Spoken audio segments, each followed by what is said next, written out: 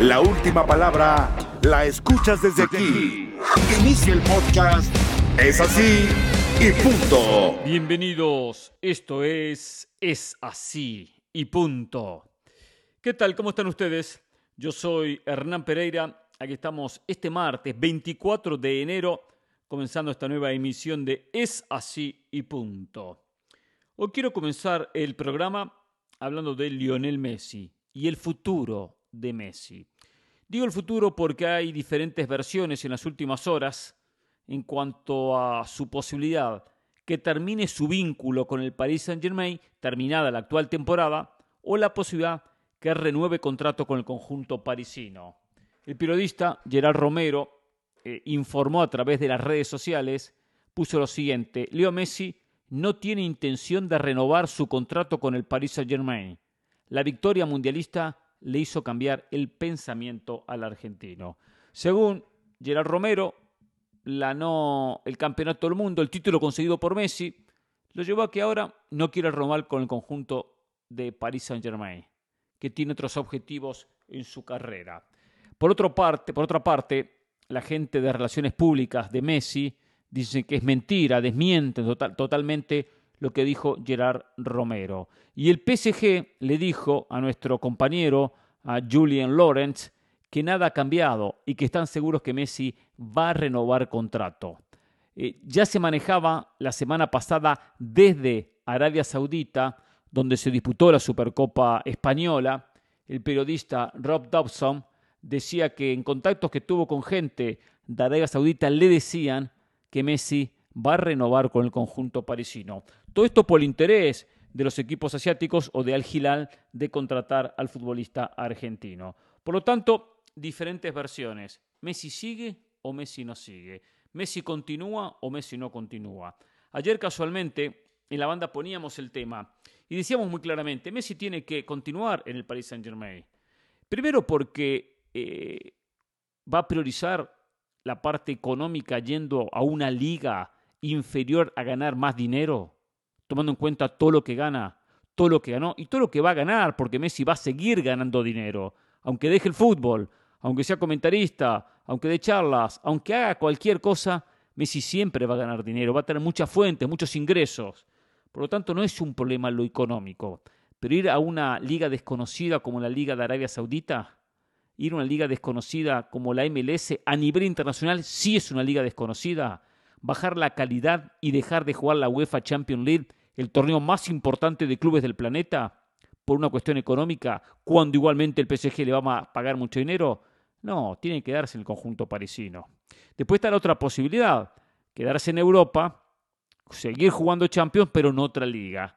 Y ahí comienza siempre la especulación: ¿dónde va a ir a jugar? En Francia no hay mejor equipo que el Paris Saint-Germain, sin dudas. En Alemania tendría que ir al Bayern Múnich, pero el Bayern nunca ha sido un equipo de contratar las grandes figuras. No lo hizo con Cristiano, tampoco lo va a hacer con Messi.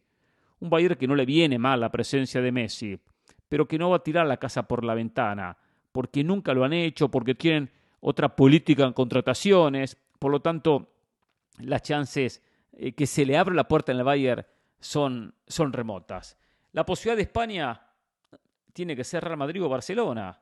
Digo, como equipos competitivos con opciones de luchar por títulos. Messi tiene que ir a un equipo donde tenga esa posibilidad de seguir luchando por títulos. Hay un estatus ganado. Él no va a querer un equipo de mitad de tabla. Y ahí uno encuentra un Barcelona que no tiene plata, que está mal económicamente, que ya de por sí hace unas semanas atrás lo ensuciaba hablando y filtrando información que había en su momento manejado la dirigencia de Bartomeu. Laporta le cerró la puerta y no quiso renovarlo. Por lo tanto, Barcelona no lo va a contratar. Está todavía superando el duelo, superando la herida post-Messi. Por lo tanto, Barcelona no va a salir a volver a contratar a Messi. Real Madrid, por supuesto que no. Un hombre relacionado, identificado con Barcelona, no va a ir al Real Madrid. Por lo tanto, hay que saltar a Italia, donde la economía es diferente, donde a nivel Champions los equipos italianos les cuesta muchísimo arrimarse a los primeros puestos. Por lo tanto, uno tampoco ve muchas chances que vaya a ir al fútbol de Italia. Quedaría Inglaterra, que es una liga mucho más competitiva, una liga mucho más exigente, con mucho más torneos de copa, mucho más pareja, desde la paridad que representa un Arsenal, un United, un City, un Tottenham, un Chelsea, un Liverpool. Es una liga difícil, es una liga complicada. Por tanto, ¿por qué complicarse en la Liga Premier cuando puede estar en la comodidad de la Liga Francesa? Por eso decíamos que lo mejor para Messi es seguir en el Paris Saint-Germain, que aparte es un candidato a ganar Champions. Puede que la gane este año, puede que la gane el año que viene, puede que no la gane nunca, pero con el Paris Saint-Germain siempre va a tener un equipo competitivo. Pierde los privilegios de no ser la gran figura. Hoy está volcado el Paris Saint-Germain, producto de aquella renovación, en darle toda la prioridad a Kylian Mbappé. Pero ahora Messi, en esta renovación, puede recuperar algo de ese espacio con una inteligente renovación. Puede conseguirlo. De repente no patea los penales, de repente no va a ganar lo que gana Mbappé, pero igual puede tener algunos beneficios en el contrato. Familiarmente ya se adaptó a la ciudad de París, ya está viviendo en la ciudad de París, por lo tanto volver a cambiar a los niños de la escuela, al entorno, a la ciudad, al hogar, sería una complicación a la edad de Lionel Messi. Por eso, dentro de las recomendaciones que uno analiza y que uno ve, el mejor panorama es renovar con el conjunto parisino. Por eso no compramos esta noticia que da Gerard Romero, que Messi está pensando en no renovar con el conjunto del Paris Saint-Germain. Lo que aquí está intentando es ensuciar la cancha, seguramente su padre, Jorge Messi, su entorno, para dejar la sensación de una posible salida y de esa manera generar dudas en los directivos del conjunto de Francia. Hablando de esto, diciendo este comentario que nos parecía bastante correcto y dentro de lo que uno analiza, no de lo que va a hacer Messi, sino lo que uno le diría a Messi, lo que uno considera que es lo mejor para Messi, recibió un mensaje en la cuenta de Instagram, bastante agresivo, por cierto, de un amigo, el Roy, que escribe y dice: amigo Pereira, gracias a que me considera amigo por lo menos, decir que Messi debe jugar en ligas sin... Esto lo hablamos en Jorge Ramos y su banda, y por eso esta reacción. Decir que Messi debe jugar en ligas sin tanta competencia es de lo más mediocre que pueda existir. Decir que Messi no tiene nada más que demostrar es de gente ignorante. Primero, no sé por qué la agresividad de nuestro amigo. Acá no hay ignorancia, acá hay puntos de vista. Messi tiene 35 años, ya lo mejor de su carrera ya lo mostró, ya lo hizo. ¿Qué más tiene que demostrar Messi? ¿Por qué tiene que ir a mejor ligas del mundo? Uno puede también acomodarse en ciertas ligas y decir: perfecto, acá tengo una liga competitiva, juego Champions, puedo ganar títulos y gano mucho dinero y no desaparezco del planeta futbolístico.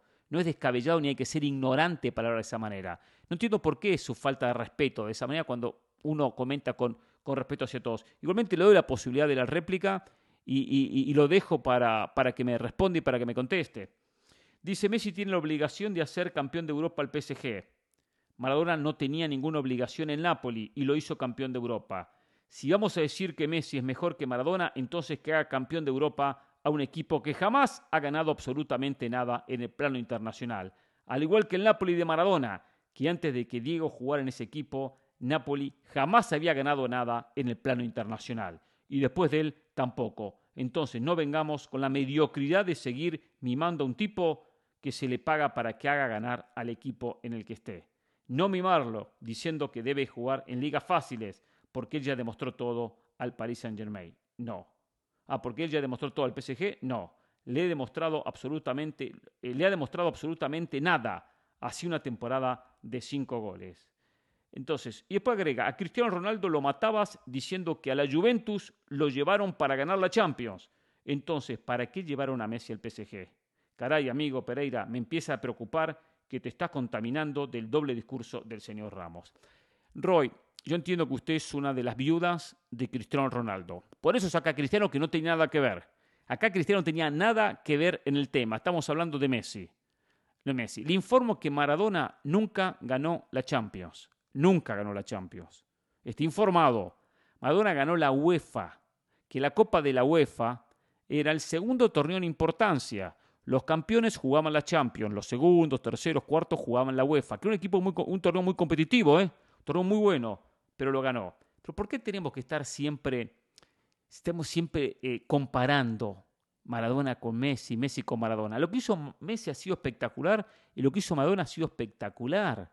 Hoy Messi no tiene que demostrar absolutamente nada. Yo sí entiendo que lo contrataron para ganar la Champions. Y sí tiene que buscar ganar la Champions, como la tiene que buscar también Kylian Mbappé, que no la ha ganado y es mucho más joven. Ahora Messi, si venimos a comparar con lo que hizo Maradona, ganó la Champions con el Barcelona. Ya la ganó. No es que nunca ganó una Champions Lionel Messi. Y se cansó de ganar ligas y Copas del Rey y diferentes torneos. Ganó todo lo que disputó ser el futbolista o uno de los futbolistas que más títulos tiene en el mundo. Pero claro, tenemos que reclamarle. ¿Por qué? Porque estamos llorando por la herida de Cristiano Ronaldo, que perdió en este mano a mano con Messi, sin dudas. Entonces a Messi hay que exigirle más. Se contrató para ganar la Champions y eso no lo discuto, que para eso fue llamado y no la ha podido ganar. Tampoco sus compañeros.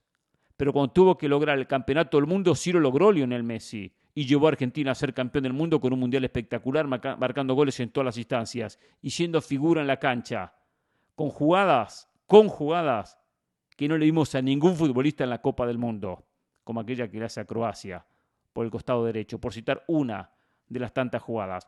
Entonces, seguimos ustedes dolidos porque Cristiano está en Arabia Saudita y le exigimos a Messi lo que le exigimos. Cuando la Juve contrata a Cristiano, lo contrata para ganar Champions. Para eso lo contrata. Porque la Juve venía dominando el calcio y quería ganar la Champions. Cristiano venía de ganarla con el Real Madrid. Por lo tanto, estaba muy activo Cristiano. Y fue el aporte que buscó el equipo de Turín para ganar la Champions. Entiendo que el PSG también quiere ganar la Champions. Para eso también contrató a Neymar. Para eso contrató a Mbappé. Para eso contrató a Messi. Para eso contrató muchas figuras. Y no la ha podido ganar. No solo por culpa de Messi, también del resto. Que hasta han estado en finales que no ha estado Messi. Y no la han podido ganar. Entonces, analicemos desde todo el punto de vista. Seamos más fríos en el análisis. Y no simplemente analicemos con la pasión o con la bronca de un Messi que tapó muchas bocas y que dejó muchas heridas en los anti-Messi por ser campeón del mundo. Messi no tiene nada que demostrar. ¿Que tiene que buscar la Champions? Claro que tiene que buscarla. ¿Pero qué le vamos a reclamar a Messi? ¿Qué le vamos a reclamar a un tipo que se cansó de hacer goles en Europa, en el Barcelona? Que ganó todos los títulos que pudo con el Barcelona. Que demostró ser el mejor del mundo y el mejor de los últimos años y muchísimos años, hay que mencionar, no un par de años. ¿Qué más podemos pretender? Siempre puede dar más y siempre puede ganar más. Pero si había una exigencia con Messi era que ganara algo con la selección argentina. Esa era la exigencia. Y ganó la Copa América. Y ganó la finalísima. Y ganó el campeonato del mundo. No, pero como queremos criticar a Messi, le seguimos buscando peros. Le seguimos poniendo palos en la rueda. Seguimos criticando cualquier cosa que tenga que ver con Messi con tal de criticar. Porque perdieron el tema Messi. Perdieron. La tienen adentro. Y eso es lo que pasa, lamentablemente, con mucha gente. Messi ya mostró lo que mostró. La mejor versión de Messi ya la vimos. A los 35 años nos seguirá mostrando su talento y sus condiciones. No al nivel que nos mostró en el pasado. Ya la carrera ya la hizo. Por eso, uno, en esta posición, en este lugar, así como Cristiano priorizó el dinero cuando sabía que no tenía espacio para jugar en el Manchester United porque era suplente, a Messi uno le dice que ahora priorice seguir en un equipo competitivo y en una liga cómoda, como es la liga del Paris Saint-Germain, la liga francesa. No se habla de mediocridad, porque si algo no ha tenido Messi ha sido mediocridad. Ha ido por todo y ganó todo y tapó muchas bocas, entre ellos la suya, por más que siga cacareando. Es así y punto. Llegó la hora donde la autoridad habla. Es así y punto. Chivas ha tenido una buena noticia en las últimas horas. Pese a la derrota que sufrió el fin de semana ante Toluca, 2-1, pese a perder el invicto en el campeonato, quedarse con 4 puntos, bajar en la tabla de posiciones, Chivas tuvo, a partir de esta semana, el ingreso al equipo principal de JJ Macías. Después de 6 meses de ausencia producto de una lesión, Macías ya se integró al primer equipo. Claro, ahora habrá que esperar, tendrá que entrenar, tendrá que ganar ritmo, ganar competencia y de a poquito volverá a los campos de juego. Es mucho tiempo, 6 meses, fue una larga ausencia y no se recupera el nivel futbolístico de la noche a la mañana. Macías es la mejor opción junto con Alexis Vega, claro está, en el frente del ataque. El Macías recuperado, el Macías goleador, el Macías con ritmo deportivo, con ritmo futbolístico, le puede dar muchas alegrías a Chivas. Un delantero que está por encima de Ronaldo Cisneros, que está por encima de Carlos Cisneros, un delantero que está por encima del propio Daniel Ríos, que haría una dupla fenomenal con Alexis Vega en el frente del ataque, siempre y cuando esté concentrado, esté metido y esté con el chip Chivas. Y digo el chip Chivas porque recordemos que en un momento de su carrera él se va a Europa. Fracaso rotundo, no juega en el Getafe, suplente, pocos minutos y tiene que volver a jugar al fútbol mexicano. No le alcanzó para Europa. Puede que vuelva, puede que tenga una nueva oportunidad, pero primero tendrá que tener el nivel que tuvo en el pasado, especialmente en León y parte en el rebaño sagrado en el conjunto de Guadalajara.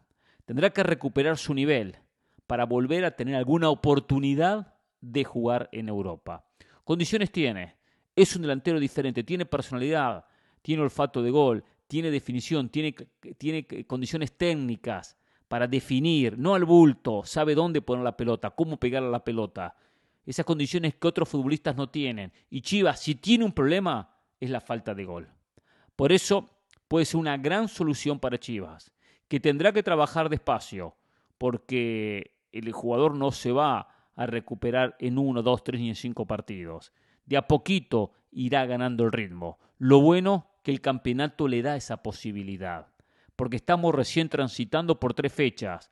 Faltan 14 partidos para que concluya la etapa regular y ahí comience la hora decisiva, la hora del repechaje. En 14 partidos el ritmo lo puede recuperar. Bien por Chivas, recupera su olfato goleador, su hombre gol, su carta goleadora. Ahora habrá que ver cuánto demora en encontrar la mejor versión del JJ Macías que supimos ver en el pasado.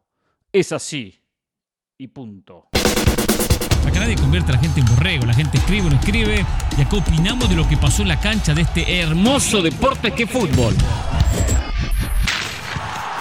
Es así y punto. Periodismo sin censura. Polémica que te atrapa. Si a usted no le gustan los comentarios, no escuche, está en su libertad de escuchar otra cosa, música, lo que quiera, ¿no? Escucha el podcast en Apple Podcasts, Spotify y TuneIn. Es así y punto. El Potro Gutiérrez pidió paciencia.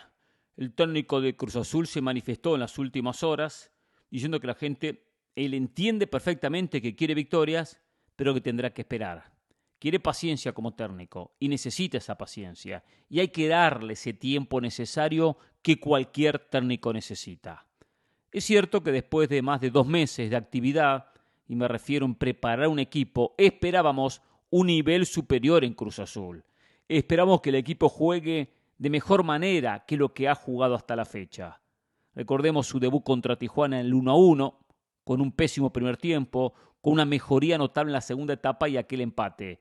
Derrota contra Monterrey en condición de local en el 3-2 y en el último partido perdió ante el débil Necaxa por la mínima diferencia. Teniendo situaciones, generando algunas jugadas de peligro, pudiendo haber empatado el partido con un Hugo González que terminó siendo figura, pero también hay que decirlo que en el balance de un partido que a minuto 13, 14 se está perdiendo por 1-0, lo que uno pretende que por lo menos el conjunto tenga en todo ese segundo tiempo y en gran parte del primero que lo estuvo perdiendo, un control mayor del encuentro. No solamente ataques a la desesperada y buscar la manera de poder conseguir de una manera u otra algún empate, más por un factor de amor propio que por una idea colectiva. Le faltó eso a Cruz Azul, la idea colectiva. Le faltó eso, más combinaciones, más triangulaciones, más asociaciones para romper un esquema defensivo lógico de parte del conjunto de Andrés Lilini. Por eso sale el técnico a pedir paciencia, a criticar a algunos aficionados que están vestidos de cementeros y no lo son, según Raúl Gutiérrez, y criticarlos en la última conferencia de prensa. Según Gutiérrez, según el Potro, hay hinchas de Cruz Azul que están criticando sus resultados, pero que la verdad no le van al conjunto cementero. Eso tiene que cuidarse, eso tiene que preocupar si su ataque va a ser hacia la gente, aunque sean hinchas que quieran criticar y hacer daño por hacer. Es muy difícil que un equipo, haya hinchas que quieran que el equipo pierda o haya hinchas que se disfracen de cierta institución porque le quieren hacer daño. El que es hincha, el que va al estadio porque quiere al equipo. Que después se da vuelta rápido como una tortilla, perfecto, hay casos. Que algunos se dan vuelta más rápido, otros demoran, es verdad. Pero de ahí a que sean tan claros en cuanto a la crítica hacia el equipo cementero, como lo dice el Potro Gutiérrez, a mí me cuesta creer que existe ese tipo de hincha que hoy esté disfrazado de cementero simplemente para hacer daño, como dijo el Potro Gutiérrez, que no son los auténticos hinchas del conjunto de Cruz Azul. Acá tiene que dejar Potro Gutiérrez de pensar en los propios hinchas y simplemente concentrarse en buscar soluciones a un equipo que no juega bien. Que hay problemas en la directiva y lo venimos mencionando desde el comienzo del campeonato. Llega la semana pasada Carlos Vargas, un defensa que nunca hizo nada del otro mundo, nunca hizo una gran diferencia, no se destacó en el América cuando llegó, puede jugar como lateral por izquierda, puede jugar como segundo central, la posición de él es para jugar como lateral, no tiene un lateral zurdo tras la salida de Aldrete, lo cual son errores en el armado del equipo que hubo tiempo para solucionarlo. Y ahora, en el comienzo de un campeonato, empiezan a buscar y dar manotazo de ahogado para que alguien cubre ese lugar. Ignacio Rivero es derecho y juega por izquierda. Y los laterales tienen que tener el perfil que ocupan, el derecho por derecha y el zurdo por izquierda. Entiendo que el extremo, quien juega delante del lateral, sí puede jugar con perfil cambiado. A mí me gusta cuando un zurdo juega por derecha, como extremo, cuando un derecho juega por izquierda, como extremo, como volante ofensivo, cuando engancha hacia el medio. Pero el lateral tiene que tener el perfil del sector que marca. Por eso lo de Rivero juega siempre a contramano, juega siempre al revés, porque no tiene a otro en esa posición. Eso es producto de una mala planificación. Es un problema que ya arrastra el equipo desde que terminó el campeonato pasado y donde ya Rivero jugaba en esa posición. ¿Cómo puede ser que aconteció tanto tiempo y no se encontró una solución? Por eso que hay muchos problemas en la máquina cementera, encabezada por la dirigencia, donde tardaron en poder habilitar a Lotti y a Carrera cuando habían llegado 2 meses antes de comenzar el campeonato y nunca habían recibido el pase o no hicieron la inscripción correcta, porque el pase seguramente, el trámite se había realizado, pero se quedaron dormidos. Hay muchos problemas en esos dirigentes que saben poco de fútbol, que de repente son mejores que aquellos que estaban encabezados por Billy Álvarez. Pero es una constante en Cruz Azul, el pobre trabajo a nivel dirigencial. Lo cierto es que el Potro tiene que aprovechar su oportunidad, es la oportunidad de su vida, poder ganar algo y consolidarse como técnico en el máximo circuito, algo que siempre soñó dirigir en la primera división. Se fumó dirigir la sub-20 para tener su oportunidad, ahora la tiene que aprovecharla y ser autocrítico con un equipo que aunque generó, no jugó bien. Tiene que mejorar futbolísticamente y no se le ve al conjunto esa idea. Algunos nos escriben, algunos hinchas cementeros preocupados por este nivel del equipo. Por ejemplo, Rodolfo García, profe, buen día, hace mucho que no escribía, pero estamos de vuelta. ¿Qué le pasa a mi Cruz Azul? ¿La derrota con Necaxa debe haber cambios desde el inicio de un torneo? No tiene que haber cambio de inicio del torneo, tiene que haber continuidad. El equipo lo tiene que haber encontrado una pretemporada. Cambia línea de 4 a línea de 5. Empieza a meter manotazos de ahogado. Si trabajé de una manera, si preparé el equipo de una manera, tengo que jugármela de esa manera.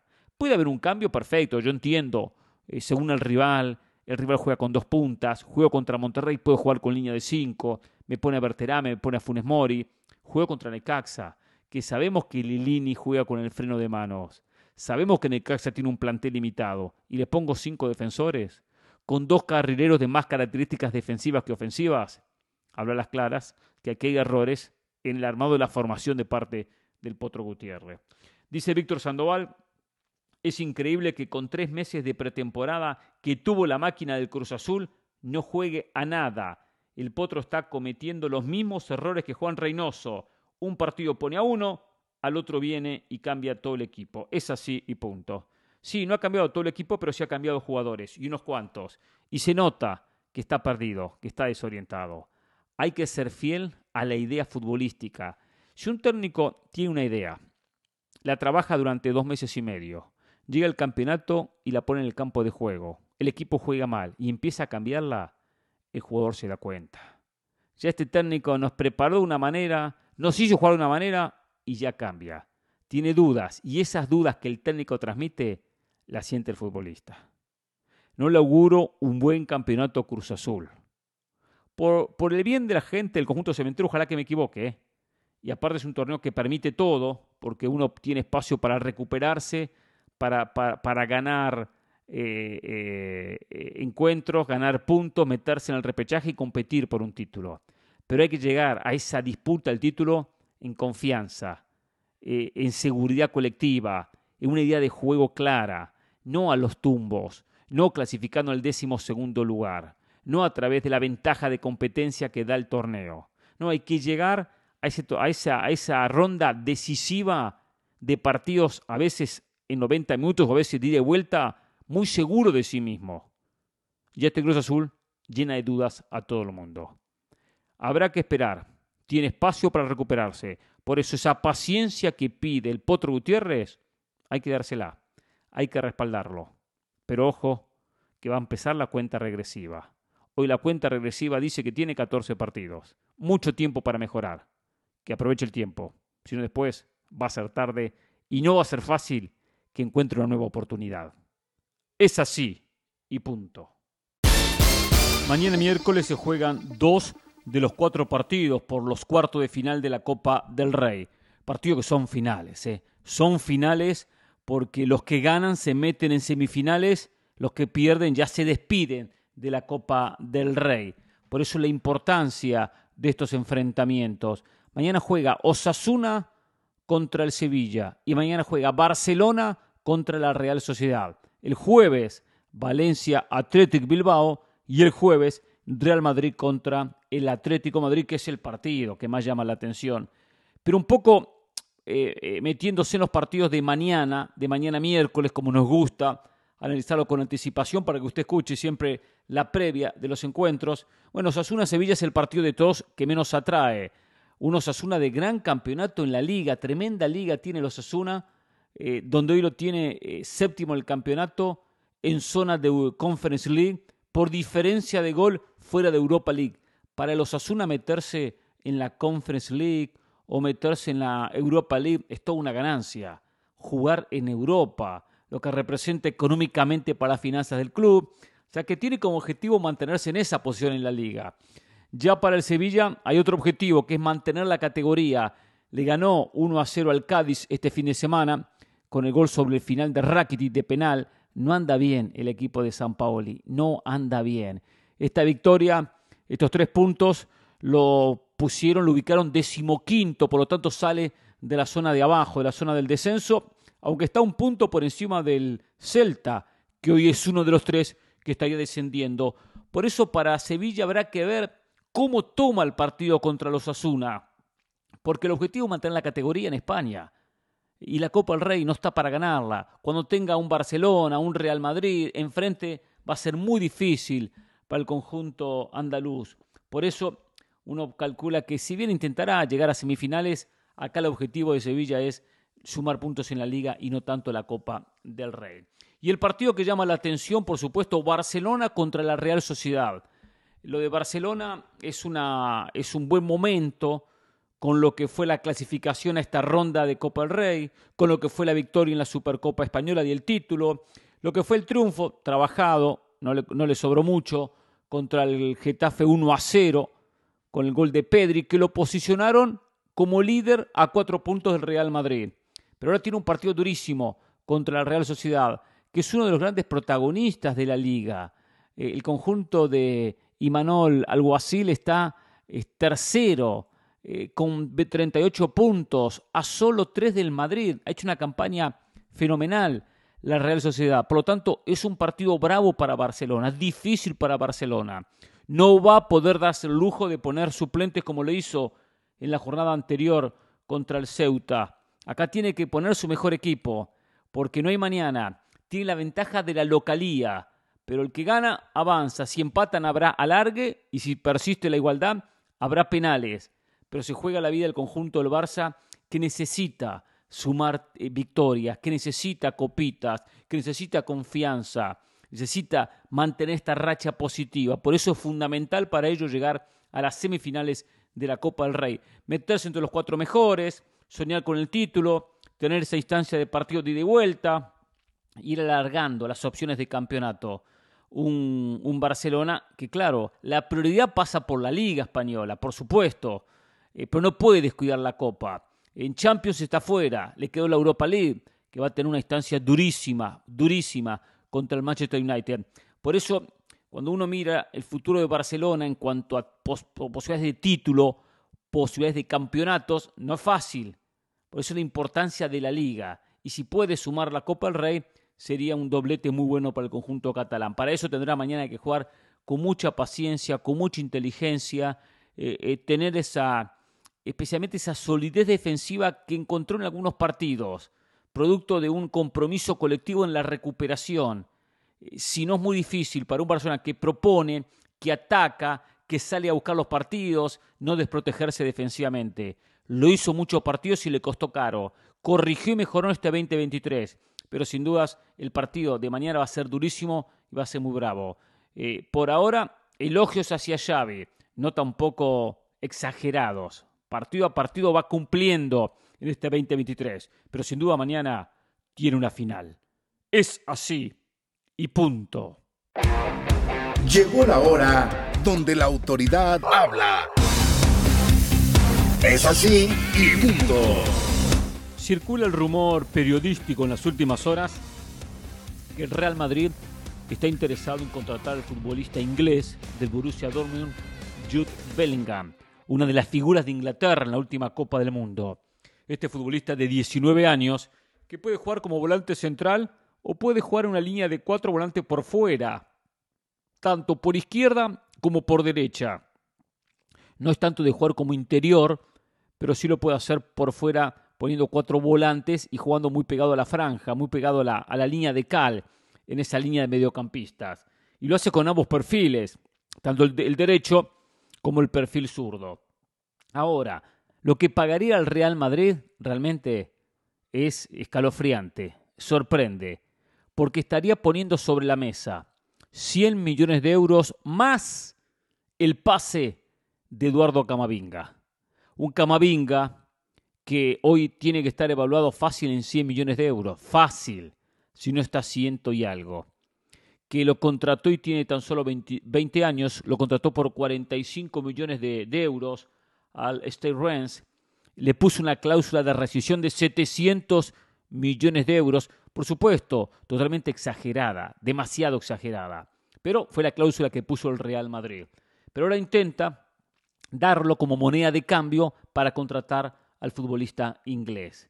Primero, acá hay que decir muchos aspectos de esta posible negociación. Primero, el Borussia Dortmund es un equipo espectacular para hacer negocios. No gana campeonatos, es verdad. El Dortmund no gana campeonatos, no gana títulos, o gana alguno que otro de vez en cuando. Pero ¿cómo vende jugadores? Es una máquina de vender jugadores. La calidad y la cantidad de jugadores que ha vendido el Dortmund es impresionante. Y aparte, jugadores estelares. Jugadores donde hacen un negocio bárbaro. La economía del Dortmund es brillante, es brillante. La otra vez leía una nota de la cantidad de negocios que hizo, comprando por poco y vendiendo por mucho o por muchísimo. Bueno, Bellingham es la nueva figurita que van a vender ahora. Otro punto de esto es la desmotivación para un Camavinga. Lo dijo Carleto Ancelotti, que Camavinga era inamovible, que no se iba del Real Madrid. Pero, sabemos cómo es Florentino. Una cosa es lo que dice el técnico, otra cosa es lo que quiere el presidente del club. Y si no están conformes, si hay algunas dudas con Camavinga, si todavía no le encontró la posición en el equipo, porque no es un titular inamovible, intocable, no lo es Camavinga.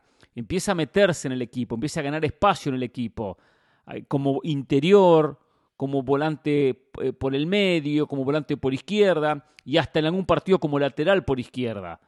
Y ha tenido algún que otro error, que de repente comienza ahora el pase de facturas. Ahora, es una desmotivación para el futbolista. Ya leo la prensa, soy Camavinga, y me entero que el Madrid me quiere transferir. Digo, ya estoy fracasando, no me está yendo bien. No me quieren. Se quieren deshacer de mis servicios. Tendrá que trabajar muy bien esto Ancelotti para que no afecte al futbolista. Porque un jugador recién llegado, que hace un año que llegó, y ya al año quieren transferirlo como moneda de cambio, simplemente porque no le gusta el Madrid, porque no está conforme. Y el Madrid actúa de esta manera. Por eso que hay que tener mucho cuidado en ese sentido. Hay que siempre motivar al futbolista, pensar en el ser humano y no solamente en qué me sirve como transferencia para pagar menos dinero. Hablando de dinero, estamos hablando de una transferencia que, más allá que es difícil evaluar el valor de Camavinga, pero está cerca de los 100 millones. Por lo tanto, es una transferencia cerca de los 200 millones de euros. El Madrid después se queja porque aparece el PSG, porque aparece el City, porque aparecen estos equipos donde compran y pagan unas cifras desorbitantes por muchos jugadores. Una inflación que el propio Real Madrid genera. El Madrid genera. Porque el Madrid fue el primero que pagó 100 millones por Gareth Bale. Fue el primero en el mercado que llegó a esa cifra. Y al Madrid le gusta marcar diferencias económicas y dejar esa sensación de contratar jugadores con valores que todo el mundo queda con la boca abierta. Le gusta, pero claro, después existe la competencia, levanta el valor del mercado y después lo termina pagando y pasa a mercados donde no puede comprar absolutamente nada. Pues seamos claros, podrá tener plata el Madrid, pero no le sobra la plata al Madrid. Y lo que el Madrid tendría que hacer, independientemente que Bellingham es un notable futbolista, es un gran jugador, lo vimos en la Copa del Mundo y le puede rendir muchísimo, más allá que los ingleses les cuesta jugar en España o fuera de Inglaterra. Es verdad, ahora está en Alemania, le está yendo bien, pero son contados los casos de jugadores ingleses que fuera de la isla andan bien, rinden, marcan diferencias. Bueno, acá lo que tiene que preocuparse el Real Madrid es en traer un 9 de categoría, un 9 que sea el sustituto a futuro y futuro cercano del propio Karim Benzema, aunque juegue con Benzema. Ese es el grave inconveniente de este Real Madrid, porque tiene Tchouaméni en el medio, tiene a Valverde en el medio, hoy tiene el propio Camavinga, tienen todavía lo que le va a dar futbolísticamente los jugadores como Luka Modric o Toni Kroos. O sea, no es una posición donde tenga que trabajar tanto en reforzar el Real Madrid. Pero adelante, en la posición de 9, ¿quién va a ser el 9 goleador? ¿Quién va a ser el nuevo 9 del conjunto del Real Madrid? Mbappé, sabemos lo que pasó. Si bien siempre se revive y pareciera una historia que está más ligada a la prensa que a otro lado, Mbappé está cómodo en el Paris Saint-Germain. Y tengo dudas que vaya a cruzar de Francia a España y nuevamente revivir la historia con el Real Madrid. Haaland sabemos que depositó su futuro en el Manchester City. Por lo tanto, necesita un 9 de categoría el Madrid. ¿Los partidos se pueden ganar con buenos volantes? Sí. Pero un equipo con tanta exigencia como el Madrid, con tanto interés en cada partido del Madrid, en cada campeonato, en cada enfrentamiento, necesita de jugadores diferentes, de esos jugadores que ganan los partidos solos, de esos jugadores que de por sí hacen una gran diferencia en la zona final del campo de juego. Y parece que tener los grandes delanteros. Como ha pasado con Messi en el Barcelona, como pasó con Cristiano en el Real Madrid, como pasó con el propio Karim Benzema en el Madrid. Siempre ha sido el sello del Real Madrid. Esos delanteros diferentes, esos jugadores, esos cracks, que saben que aporta una cuota goleadora altísima. Altísima. Y esa cuota goleadora, uno sabe que le garantiza por lo menos medio gol por partido. Como mínimo, medio gol por partido. Producto de su desequilibrio, de su olfato goleador, de su peso en el área, lo que fuese. Esos tipos de jugadores, esos cracks, necesita el Real Madrid. Porque con la juventud, perfecto, asegura futuro. asegura futuro, pero Madrid siempre es presente. No puede estar pensando en el futuro con equipo joven, tiene que pensar en el día de hoy. No puede pasar 4 o 5 temporadas sin ganar nada para que forme el equipo del futuro, no. Necesita solucionar el hoy, y para el hoy ya necesita el reemplazante de Karim Benzema. Es así, y punto. Acá nadie convierte a la gente en borrego, la gente escribe o no escribe, y acá opinamos de lo que pasó en la cancha de este hermoso deporte que es fútbol. Es así y punto. Periodismo sin censura. Polémica que te atrapa. Si a usted no le gustan los comentarios, no escuche, está en su libertad de escuchar otra cosa, música, lo que quiera, ¿no? Escucha el podcast en Apple Podcast, Spotify y TuneIn. Es así, y punto. Vamos con algunos mensajes en Es así y punto. A ver, dice Checo. Buen día, Hernán. Una pregunta. ¿El jugador Cendejas del América ocuparía plaza de extranjero? Hashtag Es así y punto. No, Alejandro Cendejas no ocupa plaza de extranjero en el América. Si bien es un futbolista que juega con la selección de Estados Unidos, si bien es un futbolista nacido en Estados Unidos, tiene doble nacionalidad. Por lo tanto, también comparte la nacionalidad mexicana. Y por dicho caso, no ocupa el lugar de extranjero. Por cierto, el otro día lo decía, creo que lo decía en el día de ayer, también lo dije en la banda. A veces repito los temas por una cuestión lógica y entendible.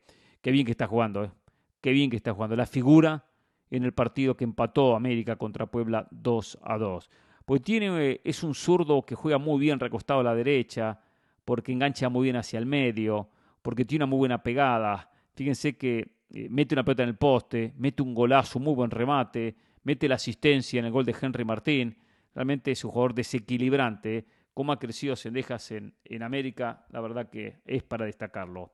Miguel Torres, buenas noches, profe. En las semifinales de la Copa del Rey, ¿contará el gol visitante? Hashtag Es así y punto. No cuenta gol visitante. Desapareció gol visitante en la Copa del Rey, en las semifinales. Esta instancia, que empieza casualmente mañana de cuartos de final, de cuartos de final, bien digo, se juega un solo partido. Los cuartos de final es a un solo partido. Entre miércoles y jueves se conocen los 4 semifinalistas. El único partido se juega tras el sorteo en los estadios establecidos. Barcelona juega como local ante la Real Sociedad y no tendrá que visitarla. Lo propio el Real Madrid ante Atlético Madrid el próximo jueves. Los ganadores llegan a semifinales. Si empatan, van a la prórroga, 30 minutos, y si mantienen el empate, posteriores penales. En la instancia de semifinales hay partido de ida y vuelta. Es la única instancia que hay partido y revancha en la Copa del Rey. Y en esa ronda, en caso que terminen, por ejemplo, 1-1 y 2-2, o que un equipo gane 2-1 y pierda 3-2, por lo tanto el global sea empatado, no desempatan los goles visitantes. De mantenerse el resultado global empatado, irán a la largue y después a posteriores penales. Anthony dice: hola, señor Pereira, llevo años escuchando sus análisis. Desde que mi papá los escuchaba en Radio Única. Soy hondureño, nacido en los Estados Unidos. Muy bien, Gracias, Anthony. Saludos a su padre. Me alegro que nos escuchara en Radio Única. Mi pregunta es, ¿por qué parece que los jugadores centroamericanos que salen a Europa se mantienen más que los mexicanos? Entiendo que no van a los grandes equipos, pero se mantienen. ¿Tiene algo que ver con la mentalidad? Los jugadores mexicanos típicamente vienen de mejores fundaciones. También quería pedirle un saludo para mi amigo Federico Tallis. Él es argentino, viviendo en Holanda, y tuvo que sufrir el partido de Argentina versus Holanda rodeado de holandeses. Gracias, Anthony. Gracias, Anthony. Un abrazo para usted. Saludos y saludos a su amigo entonces, a Federico en Holanda. Un saludo muy especial para él y me alegro que escuche Es así y punto. Más allá de que vive rodeado de holandeses, de haber disfrutado muchísimo la victoria en aquel partido caliente, Qué caliente que fue el partido de Argentina, Holanda, Argentina, Países Bajos y todo lo que hizo Argentina en la Copa del Mundo. A ver, es buena pregunta esta de por qué el futbolista centroamericano dura más. Y es verdad que dura más. Uno agarra a jugadores ticos como Duarte, ni hablar de Navas, por supuesto, Celso Borges. Muchos años estuvieron en Europa. Una de las razones es la económica. El futbolista mexicano muchas veces es contratado por equipos mexicanos donde después que fueron a Europa, probaron suerte, algunos medianamente triunfaron, A algunos les fue bien, a otros más o menos. Empiezan a buscar equipo por aquí, equipo por allá, pero siempre tienen la vidriera abierta del fútbol mexicano, sabiendo que van a ganar lo mismo o hasta veces más de lo que ganan en Europa. El futbolista centroamericano sabe que si regresa a Centroamérica va a ganar menos, va a ganar mucho menos. Hay mucha diferencia entre los sueldos que se pagan en Centroamérica y lo que se pagan en Europa. Por eso, una vez que logran llegar a Europa, se mantienen en el viejo continente. Aunque sea un equipo de segunda división, aunque sea una liga menor, pero hacen el esfuerzo máximo por continuar en Europa. El aspecto económico hace una gran diferencia en ese aspecto. Es como que me voy a Europa y ya está, y me la banco, y no analizo la posibilidad de un regreso. Mientras que muchos jugadores mexicanos sí, me va mal y bueno, vuelvo y juego y termino ganando un buen salario. Edison Granda dice, saludos maestro, tengo una curiosidad postmundial. Hay una historia que dice que los alemanes antes de la final del 54 contra Hungría de Puskás, dicen se inyectaron pervitin, un estimulante usado en la Segunda Guerra Mundial. ¿Qué hay de verdad en eso? Hashtag es así y punto. La verdad, Edison, es la primera vez que escucho del pervitin. Yo no lo había escuchado nunca. Sí escuché que los alemanes cuando jugaron contra Hungría lesionaron a Puskás, que no llegó bien a esa final, que usaron su colmillo en un partido que terminan perdiendo, no recuerdo si fue 8-2 por una gran diferencia de gol, aunque después ganan 3-2 la final del 54, pero nunca había escuchado un tal pervitin. Pero bueno, habrá que averiguarlo, Edison, habrá que averiguarlo. En aquel entonces no existía tanto la sustancia prohibida. Ahora, tampoco el futbolista se cuidaba, el futbolista comía, siempre decíamos en Argentina, recuerdo, comían pastas el domingo y se iban a la cancha. Un buen plato de ravioles, un buen plato de tallarines, de fideo, de pasta y a la cancha a jugar. No existía eso de las nutricionistas, de las comidas especiales. Por lo tanto, tampoco había esto de estimulante, lo que uno piensa, o sustancias para mejorar el rendimiento. Porque el rendimiento se podía mejorar alimentándose de la manera correcta, o por lo menos tratando de hacerlo. Y no lo hacía, no se preocupaban demasiado. No era tan profesional el fútbol desde ese punto de vista. Ahora, que existiera alguna sustancia que desconozco, puede ser, todo es posible, todo es posible. Y en aquellos mundiales hubo muchas cosas raras, muchísimas cosas raras. Jalapa Boy dice, don Hernán, con el saludo de siempre, en el caso de Rafa Puente Jr., me parece un buen técnico que lo que necesita es continuidad. México tiene buenos técnicos, potenciales para dirigir la selección. Lozano, Puente, Nacho. Y en lo último, el Piojo, y pongo al Piojo de último, porque sería más de lo mismo que su sucesión anterior. Mucho ruido y pocas nueces, es así y punto. A ver, yo no puedo poner a Puente por 2 partidos buenos, porque jugó uno malo con Santos, y hubo 2 partidos buenos, especialmente la victoria de este fin de semana contra León, ni tampoco podemos poner a Jimmy Lozano. Jimmy Lozano tiene una experiencia mundialista, la tiene. Cuando Jimmy Lozano dirigió en los Olímpicos y le fue bien, se trajo medalla. Que igual los Olímpicos hay que tomarlo con pinzas, ¿eh? No todos van con sus mejores jugadores, no van todas las selecciones del mundo, porque hay cupos donde a veces se limita mucho la clasificación por inconvenientes lógicos, de que son solamente 16. Entonces, tampoco hay que tomarlo como el gran logro de Jimmy Lozano. Jimmy Lozano tiene que probarse como técnico en México, en la Liga, en la MX. Hizo una campaña regular en Necaxa, buscar suerte en otro equipo, seguir creciendo como técnico antes de postularlo a la selección. Digo la mayor, de repente puede continuar en una sub-23. El caso de Rafa Puente del Río, bueno, un buen comienzo con Pumas, después de haber tenido unos cuantos fracasos, hoy no le pueden abrir la puerta de la selección. Hoy no. Que se la gane en el futuro es otra historia, pero hoy no es conveniente.